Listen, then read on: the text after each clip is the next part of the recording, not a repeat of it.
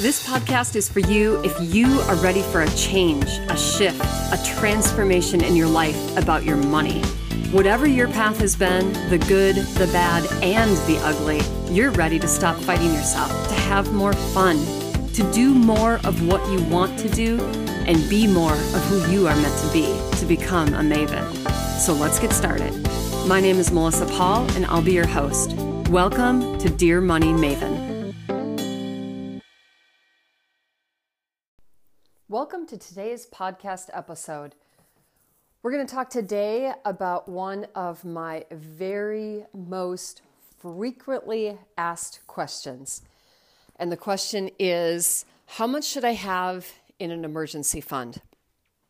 This is a question that comes up when we start getting organized with a plan. And I talk about this on budgeting as, step one, we need to get security beneath us. We need to start feeling good when we log into our bank account and see something growing, an account growing, a dollar amount going up.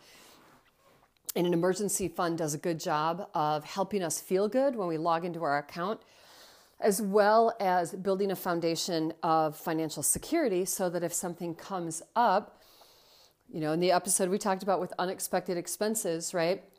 These surprises that we really should expect, but don't necessarily know the form they're going to take. We want to have a way to cover those things. And so an emergency fund is one of the very first actions that I suggest people take as they're starting to gain control over their money and get organized with things. So that's great. Okay, so you're committed to this. You're going to build a stable foundation. You're ready to go forward with this, but what's the goal for that emergency fund? If you read some of the experts out there that talk about this, people will say anything from 3 to 6 months of expenses should be set aside in an emergency fund. Now, that would be awesome. If everybody could just wave a magic wand and have 6 months set aside. But here's what I have learned by dealing with this with myself and seeing how other people deal with this is that number can often look so enormous that it's a non-goal. And I use this as an example to drive this home. If you were to right now tell me, let's train for a marathon, I would be like, absolutely no. Absolutely not. I am not ever going to run a marathon. I am not interested in it. It's too big of a goal for me. It's too big of a challenge. In fact, I know so emphatically that I'm not running that marathon that I'm not going to train at all for any of it.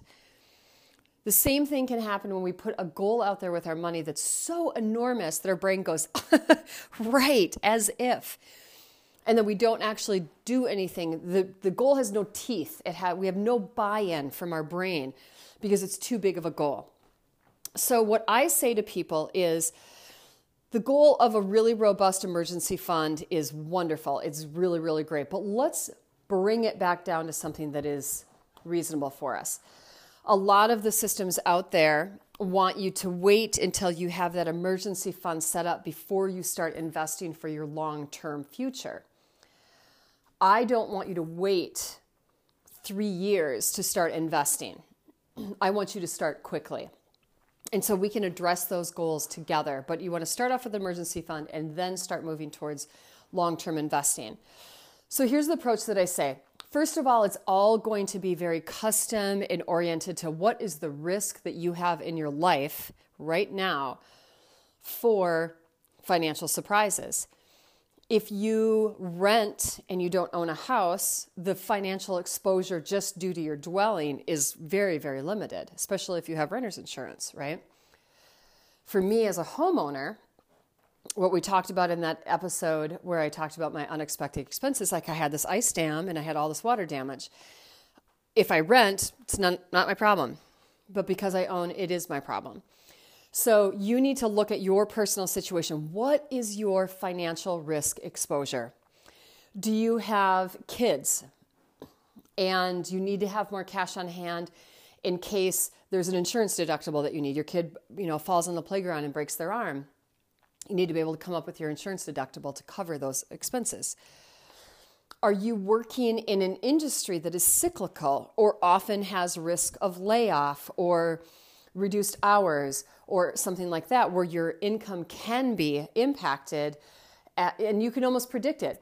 People that work in the construction industry, if you're in the Midwest, a lot of people expect to be laid off over the winter. Well, if you know that is coming, then we need to shore up some of that emergency fund to cover that time period. But if you work in a very, very stable industry and you don't feel that you have a lot of risk of exposure of losing your job or having something come up that way, then you can lower that amount. So it's understand what your risk exposure is and the kind of the main areas. So we want to talk about your house, your car, your family and your health and your family's health. Those would be those main areas. If you have an understanding of what your financial exposure is, then you can set a goal that meets that so that you know, okay, if we've got money set aside so that if we have something happen to the car, we can cover most expenses that are going to come up, or the deductible if there's an accident. Then you can kind of check that off the list. The last thing that I suggest to people is what in your gut is going to make you feel good when you log into your account. Because what I really want, I think the huge benefit that an emergency fund can give you is peace of mind. Doesn't necessarily have to tie into some specific formula. I've got 6 months times whatever my expenses were for last month. I want you to feel good when you log into your account. And so do you have a gut feeling on what that amount would be? And then shoot for that amount. Because once you achieve it, you can move on, you can grow it, you can do something else. The other way to look at this is think about over the last couple of years. When did you have some surprise expenses and how much were they? So if you had an insurance deductible you needed to come up with, or the transmission went out, what was that amount? Was it $1,500? And so if you had an emergency fund of $5,000, you know you could go to it first before you dip into the wallet and get your credit card. What is that amount that's going to take care of most of those issues? And let's start there. So bringing it back around to my running example, if this friend that was trying to convince me to run a marathon, instead of blowing my mind with the like, yeah, let's go run a marathon, let's train for that. If they said, what about a 5K? I'd say, yeah, I can train and run a 5K. I'd actually probably enjoy that. So then you can set that goal, which is a smaller goal, train for that.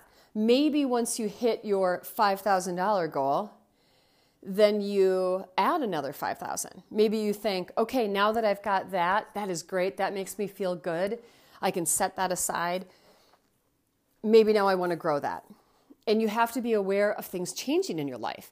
If you have a baby or you buy a new car and then some of the risk drops, or all of a sudden your car is getting old and it's starting to have some rattles and the ball joints are going to go, you might want to boost that up. So you just pay attention to what your exposure is. What are the areas of your life where risk can be a financial cost to you? And then shoot to having initially really the minimum amount that would cover those things. And I say this in my workshops all the time, is $5,000 can solve a lot of problems. It doesn't solve all of them, but it does solve a lot of them. So if you are wondering where do I start and you're completely overwhelmed by the idea of, oh my gosh, I just read this article that said that I have to have 6 months of my income or 6 months of my expenses set aside in an emergency fund, maybe scale it back. Maybe it'd be great over time to get to 6 months. That would be super. I don't want you putting off your long-term investing or achieving your other goals based on that inflated goal. I want you to march forward and move towards multiple goals at the same time. It's one of the biggest issues that I have with some of the other systems out there to manage your money is they take the approach that, well, if you're in debt, shame on you. We need to get rid of that before we do anything else. And then once you have that taken care of, which could be like several years down the line, Then we will start working on your emergency fund. And then after that, we'll start dealing with your, future self and investing for your long-term life. And I don't think that that's wise. It's hard to get time back when you're investing. I would love to go back and make some changes in my investing strategy 10 years ago, but we can't go back in time. So I want you to stabilize yourself. I want you to be prepared for something that comes up because I don't want you stressed out. One of the biggest things that I tackle when I work with people on their money is peeling back this emotional garbage that we often inherit. We want to drop the guilt. We want to drop the worry. We want to drop the shame. I want you to get secure and confident so that you feel in control and empowered about your money. And one of the very most specific and smart ways you can start is by creating an emergency fund that makes you feel good.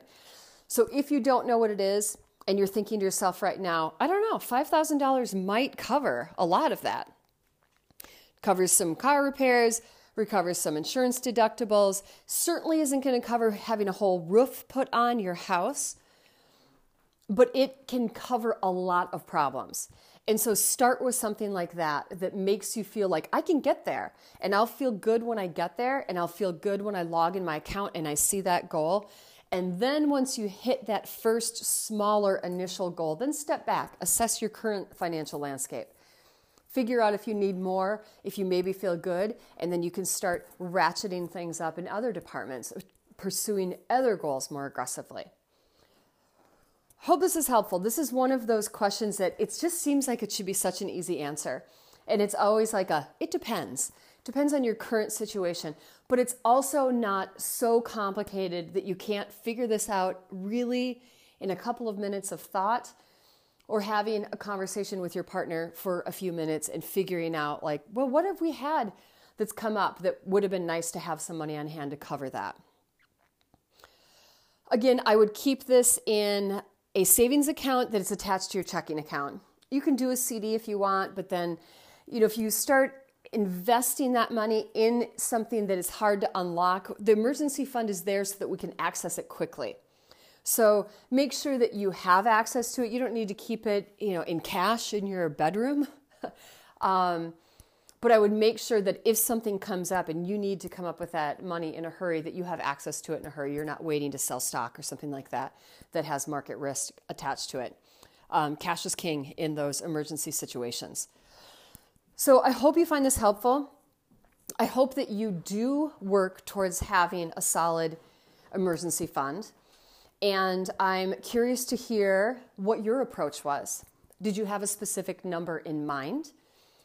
Did it change as you thought through these different areas of life? And what did you settle on? And is that the number it's going to be, you think, for the long term, or is it something that you're going to change? Thank you so much for investing in yourself by taking time to listen to this audio. It means a lot to me, and I want to know how to serve you better. Again, I will remind you, as I always do at the end of these podcasts, you are worthy, you are doing a great job, and we got this. Thanks for listening. Hey, it's Melissa here, and I have a gift for you. I have an ebook called How to Manage Your Money Without Budgeting, and I'd like to give it to you. Head over to melissapahl.com. That's MELISSAPAHL.com and download your copy. It'll probably take you only 15 or 20 minutes to read the whole thing, and at the end, you will have a complete understanding of this whole system that I talk about in this podcast. I think you're going to find it really valuable, and I'm really excited to share it with you. So head over to melissapahl.com and download your copy today. Thanks.